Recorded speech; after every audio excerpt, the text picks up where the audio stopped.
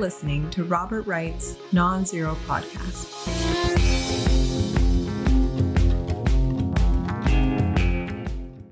Hi, Mickey. Hey, Bob. How you doing? I'm doing great. Are you apprehensive about the quiz you're about to have to take? Is it always going to be a quiz? I didn't realize it was going to be a quiz. I'm enjoying them. I'm enjoying them when I administer them. So am I. Yes. Okay, so I don't expect you to be able to name this person, so I'm going to give you a multiple choice, just a multiple choice on him. Okay, see this guy here? Yeah. Okay. Okay. He is A, winner of this year's Eurovision Song Contest. He's a Russian blogger who got fired after talking to Putin's chef.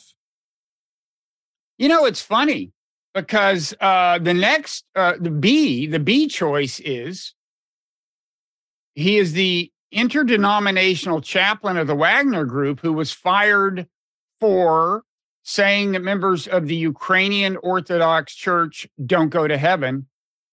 Or C, if you'd like to go with the one you volunteered, that's fine. Do you want to go with that before I get to C? Well, I know, because it might not be one of the four choices, so why shouldn't I strategize here? Or C, a neo-Nazi who, along with some other neo-Nazis, and with the assistance of no small amount of American military equipment, staged an incursion into Russia, killed some people, withdrew under fire earlier this week. A, B, C. Oh, I don't have a D? No. And look, well, you can use yours as a D. That was good because there was a blogger who was fired. We'll talk about that. Yeah, it's obviously C because that's what you wrote your column about today. Oh, you've already read the Non-Zero newsletter? I glanced at it. Boy, that was fast. Reading is a term of art, but I read the first paragraph. I didn't have time to read the whole thing. Well, you're correct. But first, just quickly, I want to say that the Eurovision would not have been a bad guess because he's also a musician who co-founded a Nazi rock concert in Moscow, I think in 2012. And then in 2014, after the revolution, he moved it to Ukraine. And so he's an ethnically Russian guy who, like these other guys who staged this incursion, fights under the auspices, or, he fights in the war under the auspices of the Ukrainian military. But in this capacity, they claimed this was just their own thing because they are also revolutionaries who wanted to oppose Putin. Now, it seems pretty clear they must have had some support from the Ukrainian military intelligence and military. I mean, they did, as I suggested, they had like a dozen or so armored vehicles, almost all American in make, and apparently supplied by the American military, not just Humvees, but more sophisticated things. And they just about had to get them from the Ukrainian military. So, I'm kind of bothered by this personally. When you mentioned the 2014 revolution, what revolution was that? In Ukraine, the deposing of the pro-Russian president. Oh, the Maidan thing. The violent deposing of it. Yeah. Yeah. Okay. So after that, they found Ukraine friendlier territory, I guess. So, and it turns out these guys, and this was a major element in the incursion. I mean, there were two groups behind this. They both kind of called themselves Russian revolutionaries, although they're in Ukraine and associated with the Ukrainian military. And one of the groups is run by a guy who's himself like a notorious neo-Nazi. This guy, whose picture I showed you, started an organization that is itself notorious. It declared, here's another multiple choice. Who did it declare a hero? Donald Trump, David Duke, Timothy McVeigh. It was obviously one of the latter two. Correct. Timothy McVeigh. I'll give it to you. I was Timothy McVeigh. Okay.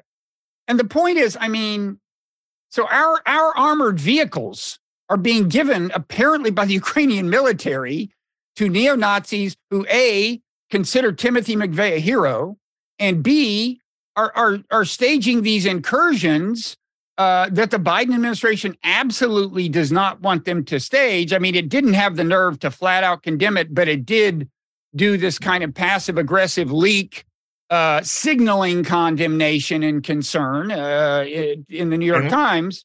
And why is it so terrible? Russia invaded their country. Why can't they invade Russia? Oh, they have every moral right to invade Russia's territory, but I just don't want to have a nuclear war, and I don't want NATO to get involved in the war. And in today's Non-Zero newsletter, I explain why I think this makes both of those more likely.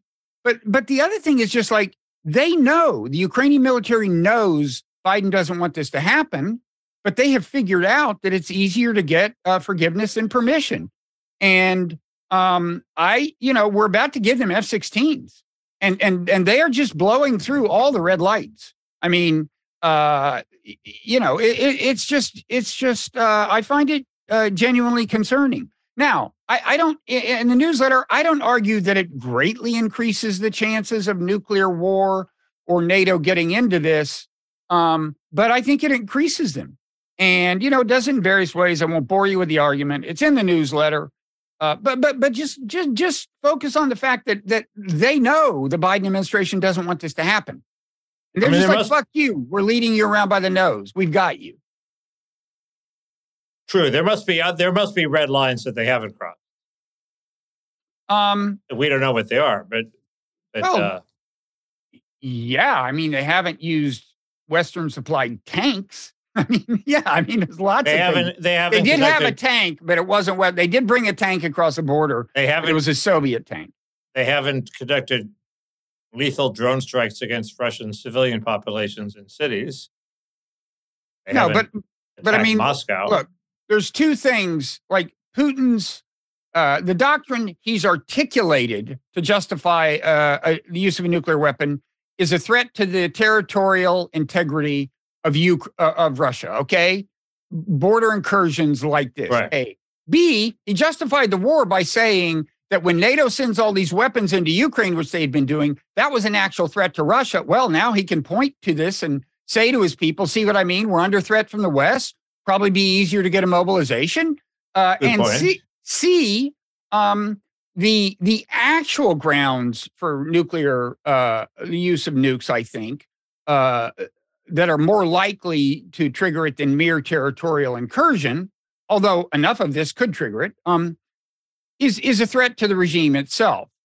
And this kind of thing is designed to make the regime feel threatened, and it may. I mean, Putin will try to use it to harness the rally around the flag effect and mobilize support, and he probably will. At the same time, it's designed to make the regime feel threatened.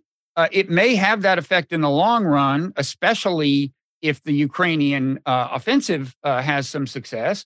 And that is absolutely the kind of thing that can lead to the use of nuclear weapons and or his taking the war wider by attacking a NATO country. Isn't the biggest threat to his regime his own guy, whose name I keep mispronouncing, the head of the Wagner Group, Prigozhin? Have I?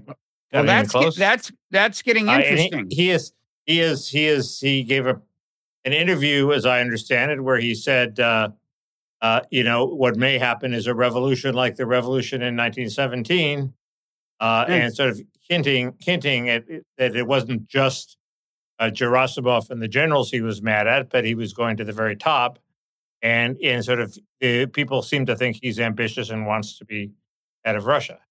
Yeah. Now, first of all, I think that happened in the wake of this incursion, and I believe he referenced it. And this incursion, it may be the kind of thing that makes him feel more emboldened to speak out, which would make my point that it makes Putin feel more that his regime is more threatened. But yeah, Prigozhin went. It might have that might be a good side effect if it prompts a debilitating schism in Russia, right? It's not impossible, but what it definitely does, I think, is make the use of nuclear weapons more likely. I don't see how it doesn't. It can be both, actually. Yeah, it could if there's a third option whose probability diminishes. Yeah, but No, Prigozhin. I had said last week that, people say he's dissing Putin by name. He's not. But this week, he didn't mention Putin's name, but he said things like, this war was supposed to demilitarize Ukraine, but now they have 10 times as many tanks as they want. Now, demilitarize is Putin's word, okay? That was a direct assault on Putin. He did say, revolutions happen. That was in the context of complaining that only poor people's kids are dying, only poor Russians' kids are dying on the battlefield. But yeah, he's feeling his oats. And this suggests to me, first of all, look, he's not a risk-averse guy, so he may well be overplaying his hand. Remember, he did spend time in prison for robbery. Also, if he were in power, wouldn't the chances of nuclear war increase? He's for a bigger war. I'm not even getting that. My point is, if Putin's regime starts to feel really shaky, look, what would make it feel shaky, there's not going to be enough border incursions for him to think that these neo-Nazi clowns are actually going to start a revolution. What's going to make it feel shaky is maybe some of this kind of stuff and some of these interior drone attacks, yes, but all combined with a lack of success on the battlefield. Okay, but that's what's going to do it. And if you ask, how is Putin going to respond to that? A good chance of lashing out. There's a good interview that I reference in the newsletter in Responsible Statecraft by Connor Eccles with a retired brigadier general who was defense attaché to Moscow, who says he thinks the chances of a nuclear strike by Putin are 50%. I thought the conventional wisdom was Putin could survive withdrawing from Ukraine. If he just said, "Okay, I have some fig leaf victory. We're going to keep Crimea, blah blah blah, and we're going to negotiate an end to this war with just some fig leaf victory." Is he going to fall after that? Won't the Russian public breathe a sigh of relief? It's easy to find people who will say that. The Michael McFalls, the Ann Applebaums, precisely the people whose judgment you should not trust. No, they say he's going to fall. And they're for it. But not as a result of mere withdrawal, right? McFall's not. I thought the idea was that if we drive the Russians entirely out of Ukraine, Putin will fall. He's going to know when he's feeling insecure. That's when he's most likely to lash out. Okay, right. This guy's not going down without a fight. What do they think? Leaving aside the assumption that after after every regime change attempt we've been engaged in over the last 20 years, with the support of the Ann Applebaums and the Jeff Goldbaums, has gone disastrously awry. Okay, Iraq, Libya, Syria. They still do this magical thinking, well, everything will work out fine this time. Although some of the extremists actually hope that Russia itself will dissolve into chaos. I don't know what they're doing. The first Serb intervention did not result in a big disaster, I don't think. I didn't mention that one. You said every. You mean Kosovo? You said every. No, Kosovo is more questionable. The first one, fighting over Bosnia? Bosnia, yeah. Well, I supported that. It had the support of the Security Council, and it wasn't a regime change operation. It was a truly limited military intervention. I'm talking about the regime change. You mean ultimately in Serbia? I forget how as a third order. Milosevic left and he wound up in The Hague. I don't know how quickly that happened. Yeah. Kosovo is a different matter. I did not approve of that. But look, these people are crazy. And I don't know which ones actually are hoping that Putin will start feeling threatened and which ones don't. But if they think you can get all the way to regime change because of setbacks on the battlefield without the risk of him using a nuke reaching an unacceptable level, they are crazy. And I'm not saying it'll reach 50%, okay? This general thinks it's already there. I'm not even saying it'll get past 10%. But if you think pushing it from like 3% to 7% is acceptable, I just hope you have no influence over policy ever. You just can't keep playing that game without the world blowing up. So anyway, I am really, I mean, this finally got a little attention. The fact that they were using these American military vehicles. The Washington Post, I think alone, maybe among the main papers, mentioned both the strong neo-Nazi connections of this group and the U.S. Vehicles. But by and large, predictably, the MSM did not make a big deal of it. I don't quite understand how these vehicles are that easy to run. Aren't all these things very complicated? You need 2 weeks training to run them, and we hand it to any fascist, and they take off in them. Well, remember, these guys who staged this incursion, who claim it didn't have the support of the Ukrainian military, are in the Ukrainian military. Their day job is fighting in the Ukraine war. Right. But they are technically a foreign legion because they come from Russia, but they are under the command of the Ukrainian military. So maybe Ukraine must have decided to provide them training. That implicates them even more. Well, they may have already known how to use these. Yeah. I mean, these aren't F-16s. They're these things that they built for Iraq when they were after the vehicles kept getting blown up by IEDs. They're called Max Pros or something. But there were also Humvees, and there were about a half a dozen of these things, and Russia blew some of them up. But no, these guys are. I mean, that's why it's so implausible that they were not coordinating with Ukrainian military intelligence. They were. This is there was a Ukraine angle to the DeSantis rollout. Switching to my neck of the woods. He said, and nobody picked up on it, that he was against a peace deal done in cooperation with China, which seemed like a bad thing for him to say. He said that in conversation with David Sachs? No, he said that in conversation later with Trey Gowdy, I believe. Yeah, I wouldn't think David would approve. I wouldn't think David would approve. I don't know if David's influence is at an all-time high after the botched Twitter rollout. I don't think it did. Was that a Twitter platform issue? It's Twitter's fault, yeah. But it's Elon's fault. Blame Elon. It's Elon's fault, but Sachs is sort of affiliated with Elon too. I hope he's not tarnished. I like him, but it was a weird event. DeSantis, did you listen to it? You could eventually listen to it. No, I was counting on you for the play-by-play. Did you manage to listen to it, or did you? I managed to listen to the all 27 minutes of it or something. Oh no, it was an hour. It was an hour long.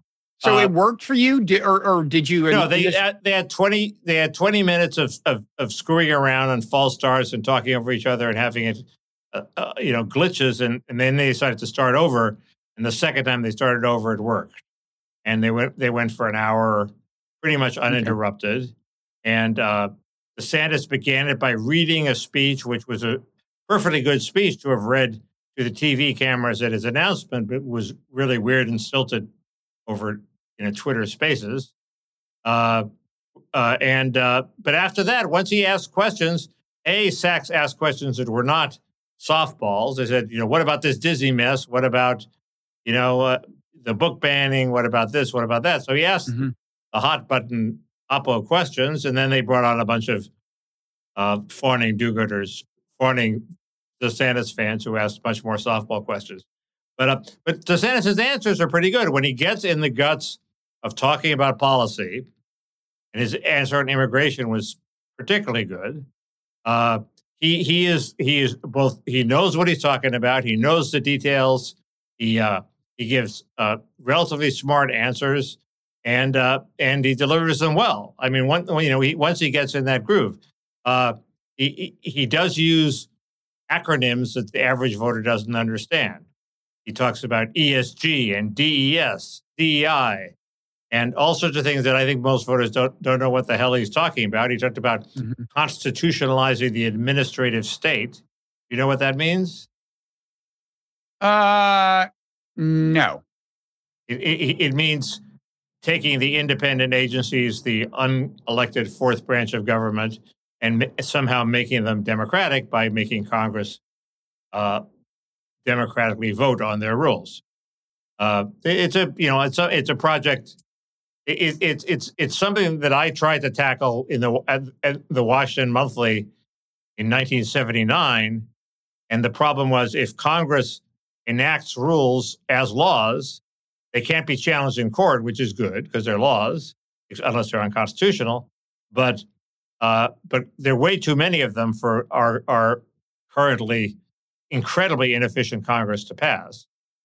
And in every, you look at what we do with a simple thing like work rules for food stamps. It takes 2 months to resolve. Okay, there's going to be one of these things every day or every week, and Congress just doesn't have the muscle or the efficiency to do it. So I eventually argued for amending the Constitution to make Congress more efficient. But DeSantis is going to try to do that without amending the Constitution, just by dumping it all on Congress's lap and let them figure out how to do it. That's not a non-credible position, and he should get points for tackling it. Nobody else has ever tackled it, but he should Steve explain Bannon it. said at the beginning of the Trump administration, Steve Bannon said they were going to dismantle the administrative state, I think, but that's different. Right. Well, this might have the effect of dismantling the administrative state because one effect of this might be that Congress would develop little mini agencies in every committee where they basically knew everything the agencies knew and decided what they thought the rules should be. And then the agencies are completely superfluous. You might as well get rid of them. Remember, technically, legally, the agencies are a branch of Congress. So if Congress just incorporated them into Congress, that would be perfectly constitutional.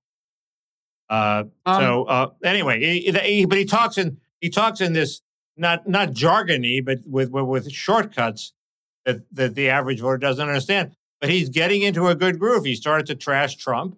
All the never Trumpers said, "Oh, he's never going to trash Trump. He's going to suck up to the man." No, he's trashing Trump fairly effectively, I think.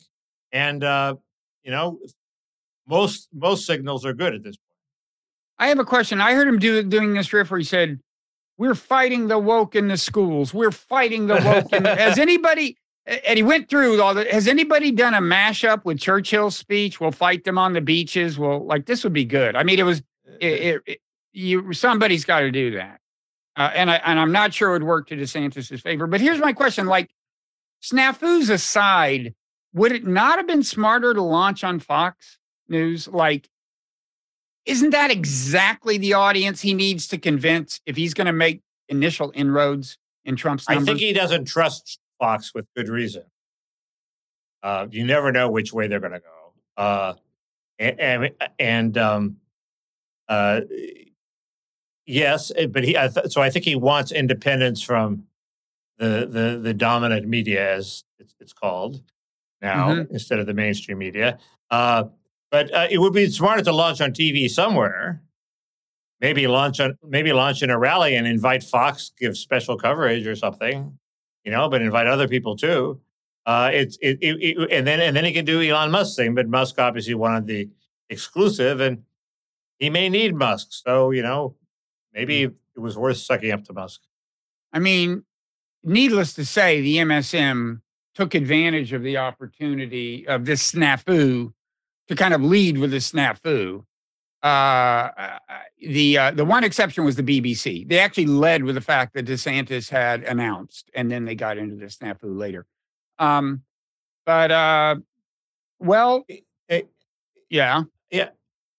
I mean, he obviously has problems with the likability factor, and his permanent resting face is a scowl. At least it was on Fox News.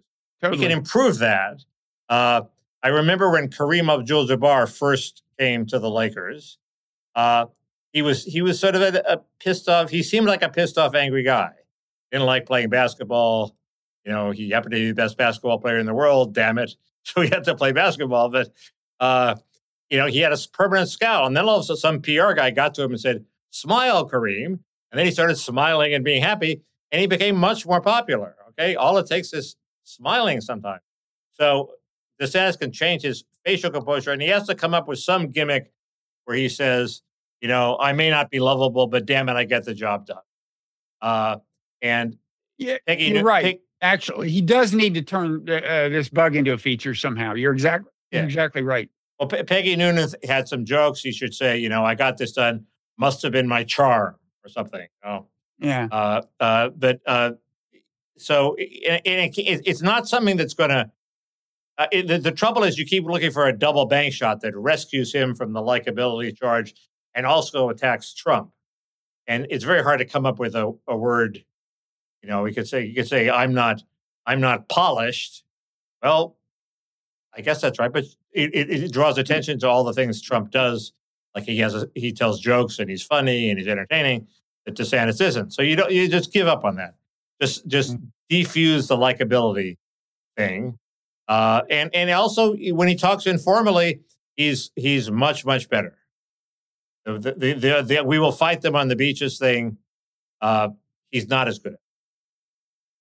This would be a great mashup, I'm telling you. He said, there's one point where he said, well, he was talking to Eric Erickson. He said, well, I don't know why Trump attacks me with that because I'm more conservative on this, and this. And he can also jujitsu the attention Trump has paid it to him. So Trump can't ignore him after pouring millions of dollars into attacking him for weeks and weeks. Trump can't then say, okay, I'm not paying any attention to Ron DeSantis. Trump obviously thinks he's important. So we should pay attention to what DeSantis says back to Trump. Hard not to cover that. I mean, the problem with turning the bug into a feature is, okay, Peggy Noonan can write you a great line and you can repeat it. But to really make it work, I think you have to have some semblance of a sense of humor. And I'm awaiting the evidence. I mean, if there's any evidence out there that this guy has a sense of humor, I challenge you to deliver it by next week's podcast. Anything he's ever said in his whole life. Oh, he tried for humor in the Twitter thing when Thomas Massie got up and what was it? There was something where he was praising Elon Musk's I guess for pioneering the electric car, and he said Massey was Massey, and he said I bought the first Tesla when it came out, and now I've turned it into a generator. It's running my house, So and then what did DeSantis say? And DeSantis said, "But I've seen your license plate. It says Kentucky Coal," and everybody laughs. That's not bad. No, that's not bad. It may have been. This guy has potential. The funny thing. It may have been pre-planned. Oh, you think? Oh my God, that would be pathetic. If you had to plan just to get to that level of humor, that would be a bad sign. Who knows? It could be a joke that he and Massey have made to each other before. It didn't seem planned. Did not seem planned. I need evidence of a truly spontaneous humor. But the funny thing is, I'm not feeling that anti-DeSantis because I live in such terror of Trump being president again. That even though DeSantis would have a better chance of beating the Democrat than Trump, I just don't like taking the gamble of Trump being the nominee because Biden. You're on the right side of the most interesting question now, which is the agony of the never Trumpers who are coming up with more and more ridiculous gymnastic rationalizations for why they are against DeSantis, even though DeSantis is easily the most credible way to stop Trump. They're like David French had a column said, well, I agree that Trump is a unique threat, but this is about the future of the Republican Party. Well, on the one hand, Trump is a fascist by your lights who is going to threaten American democracy. And on the other hand, we might lose control of the Republican Party. Which is more important? Mm-hmm.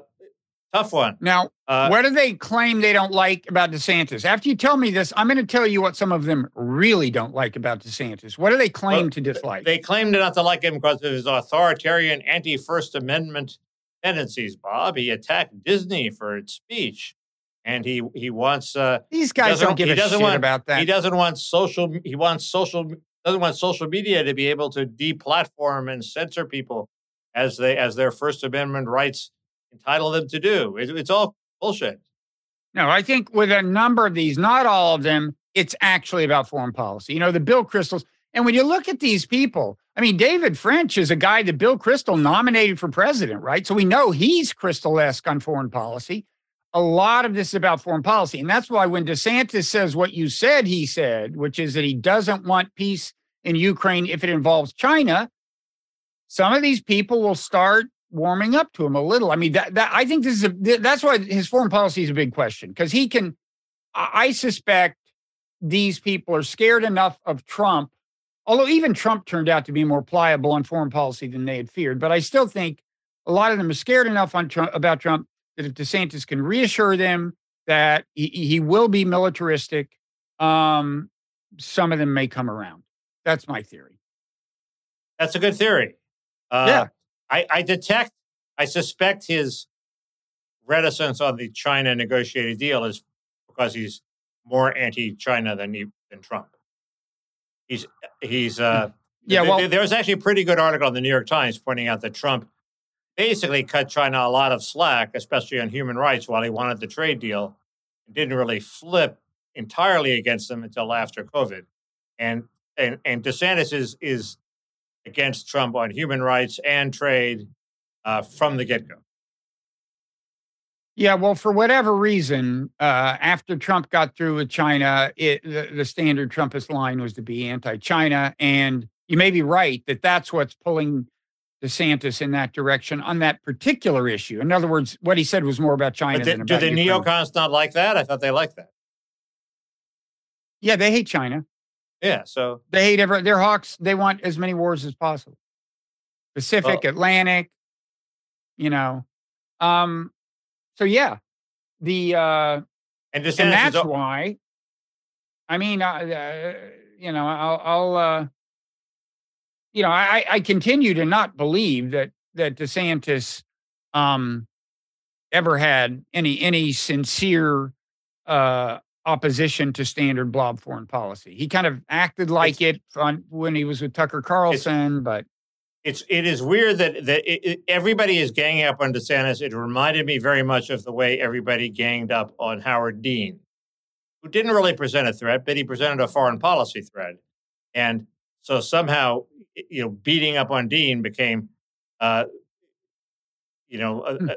group effort, especially in the press, culminating on when they made a big deal of the Dean scream. Remember, he let out that bellow or whatever it was at the end of Iowa. After losing in Iowa, and that just did him in, and they made a big deal of it. And so he was destroyed by some kind of blob. I don't know if it was the foreign policy blob or the Middle East blob or what kind of blob, but somehow he was a completely unthreatening candidate, I think, and a perfectly good candidate, and yet they had to destroy him. DeSantis is sort of in the same boat, and he may be taking steps to avoid that fate. Yeah, it's an interesting question. He doesn't want to be denized. Although he's, in one respect, he's completely emulating Dean, which he's going to have 2,400 volunteers in Iowa. And remember, Howard Dean had so many, I guess they're going to be paid workers. We're going to have so many campaign workers in Iowa. Dean had that number, and it totally alienated the Iowa voters. They were completely sick of these people in the orange hats running around. He's in danger of repeating Dean's mistake in that respect. Now, when you think about it, actually, this is his big wedge issue, or whatever the term is. This is the angle of exploitation he can use against Trump is foreign policy, because and it's ironic because most Americans don't really have super strong feelings about it, but elites do. And by the way, I think the Americans who don't have strong feelings include a lot of the Trumpists. So, and that's why I think if he moves hawkish, and of course, the more he moves in that direction, the more anti-DeSantis I'm going to get. But the fact is, if he moves in that direction, he probably won't alienate much in the Trumpist grassroots. And of course, he doesn't have much of that to begin with anyway. But he does gain potentially significant support at the elite level in ways that could matter. In the media, in the think tanks, and so on. I don't know. If he combines that with things that actually appeals to the grassroots on immigration, on inflation, on maybe a little on COVID. I think the COVID thing basically shows that he knows how to run a state. He ran a very good state. People were happy to go there. He doesn't have to go on and on about Dr. Fauci. Maybe that's a sore spot with me, but he does. Right. My point is just that, you assume he will to encroach on Trump's turf. He'll emulate him in all respects. I'm suggesting that foreign policy is the one place where it is politically smarter for him probably not to emulate him, and he won't pay a big price with the grassroots. And That's a good point. Yeah, I mean, I'm sorry to hear myself making it because I hope he's not listening. Yeah. The other thing that's happened is the press is paying inordinate attention and positive attention to Tim Scott. There was an article in Politico that Byron York says was the best analysis he's seen so far. He spent the first half of it talking about Tim Scott's chances. Tim Scott has no chance. They should stop talking about taking Tim Scott seriously. Why are they talking? Do they believe it or they're just saying it? He has a lot of apparently Bush-Romney consultants who have probably talked to a lot of reporters about how Scott's going to pull this off. It's all bullshit and they're getting paid for it. But what are his politics? But the press can't help but repeat them at least to maintain them as a source for future stories.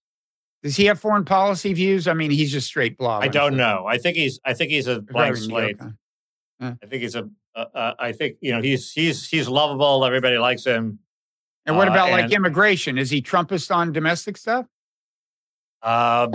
I don't know. Nobody knows. I doubt. I think he Trump go either likes way. him, right? Trump's being nice to him. Trump seems to want him in the race. Trump wants him in the race because he splits the field and he attacks all these people, like especially Nikki Haley, will eventually attack DeSantis because they want to be the Trump alternative. Also, they want to suck up to Trump and be the vice president. So that's happening, and it's in Trump's interest that he jump into the race. Meanwhile, that North Dakota governor, whose name we keep forgetting, is jumping in. So maybe he'll have a good foreign policy. But when David French says, it's more important to maintain, you've already made this point. He's talking about foreign policy. Yeah. That's sheer conjecture. I don't know that much about him, but I know that, when Bill Kristol is saying this should be our next president, you can be sure he's a neoconservative on foreign policy. Do you have any views on the debt ceiling, which I hope will be resolved? I just wish it would be over. I refuse to pay any attention to it. I assume if anything really important happens, you'll email me or something. I refuse to dignify these guys with my attention.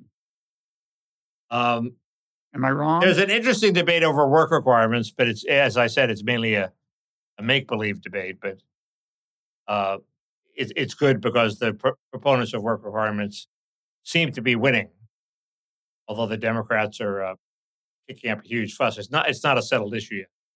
But the Democrats, it's just astonishing that the Democrats are losing a debt ceiling debate. They've always won, and there's even an argument that they purposely induced this one because they figured they could win it. And so far they're not winning. Why? You mean they're losing it because they're making concessions? That's the evidence they're losing it? They're making concessions, and they because McCarthy passed the bill, it seems like they are the obstruction that's preventing the federal government from being rescued from this default, because McCarthy has passed a bill that would rescue us from default. So, and he's not running around like Ted Cruz saying, you have to defund Obamacare or do something unpopular. Ted Cruz gave holding the government hostage a bad name. It seems to be more acceptable than that. It's hard to come up with a solution to it because you sort of want some periodic check where everybody says, okay, the deficit's really big. We got to do something to tighten our belts. And it's not going to happen. The tendency of Congress is when they're passing legislation, they don't think of that. So there has to be some time when everybody says, okay, now we're thinking of that.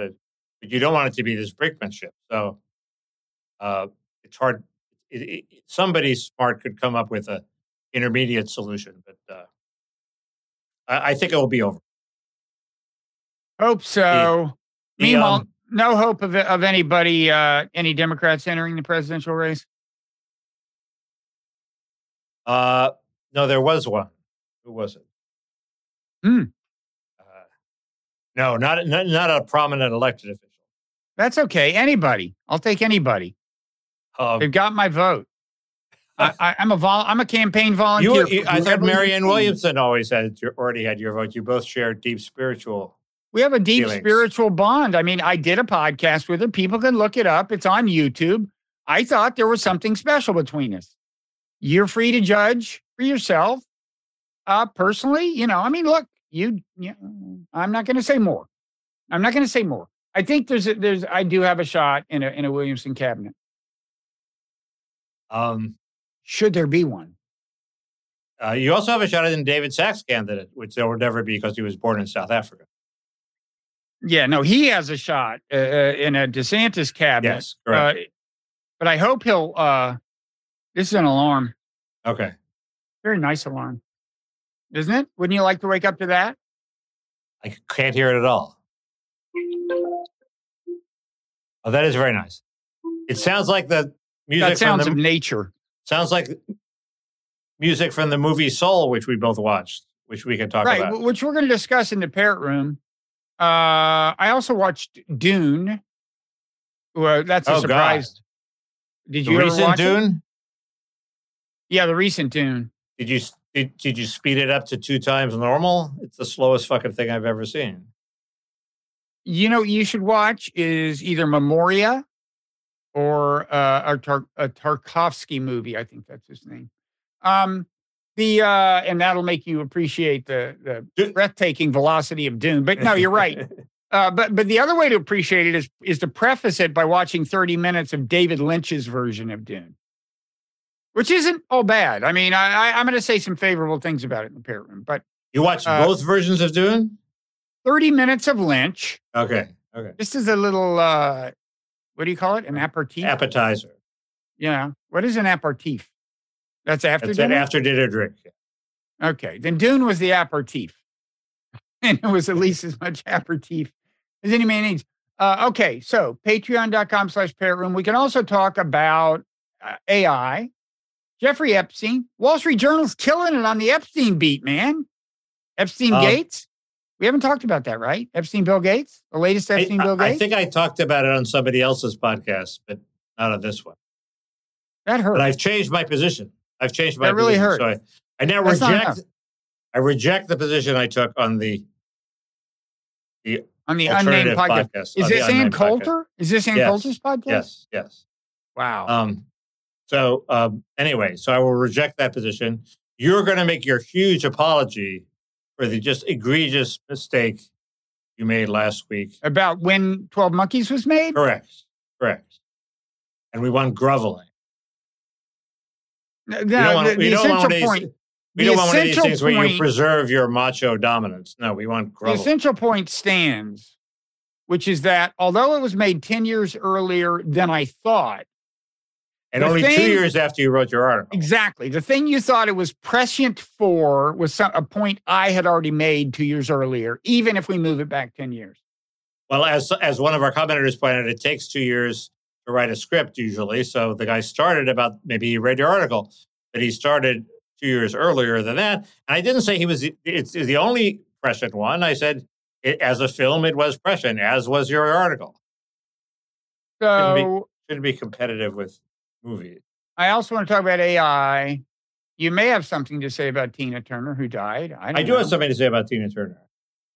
Not a lot, but I have something. And other things. I mean, it's a veritable pop culture festival. And maybe I'll dig up some more trivia about these guys who staged the incursion into. And I can, the real crowd pleaser is I can distinguish between 2 immigration bills that Trump and DeSantis are going to be talking about. Good Lat 1 and Good Lat 2. You laugh, but compared to work requirements, that sounds like nirvana to me. Okay, but it's may involve work requirements, although I doubt it. So I will have the Parrot sing us off. Say yes. I think it's going to work out fine.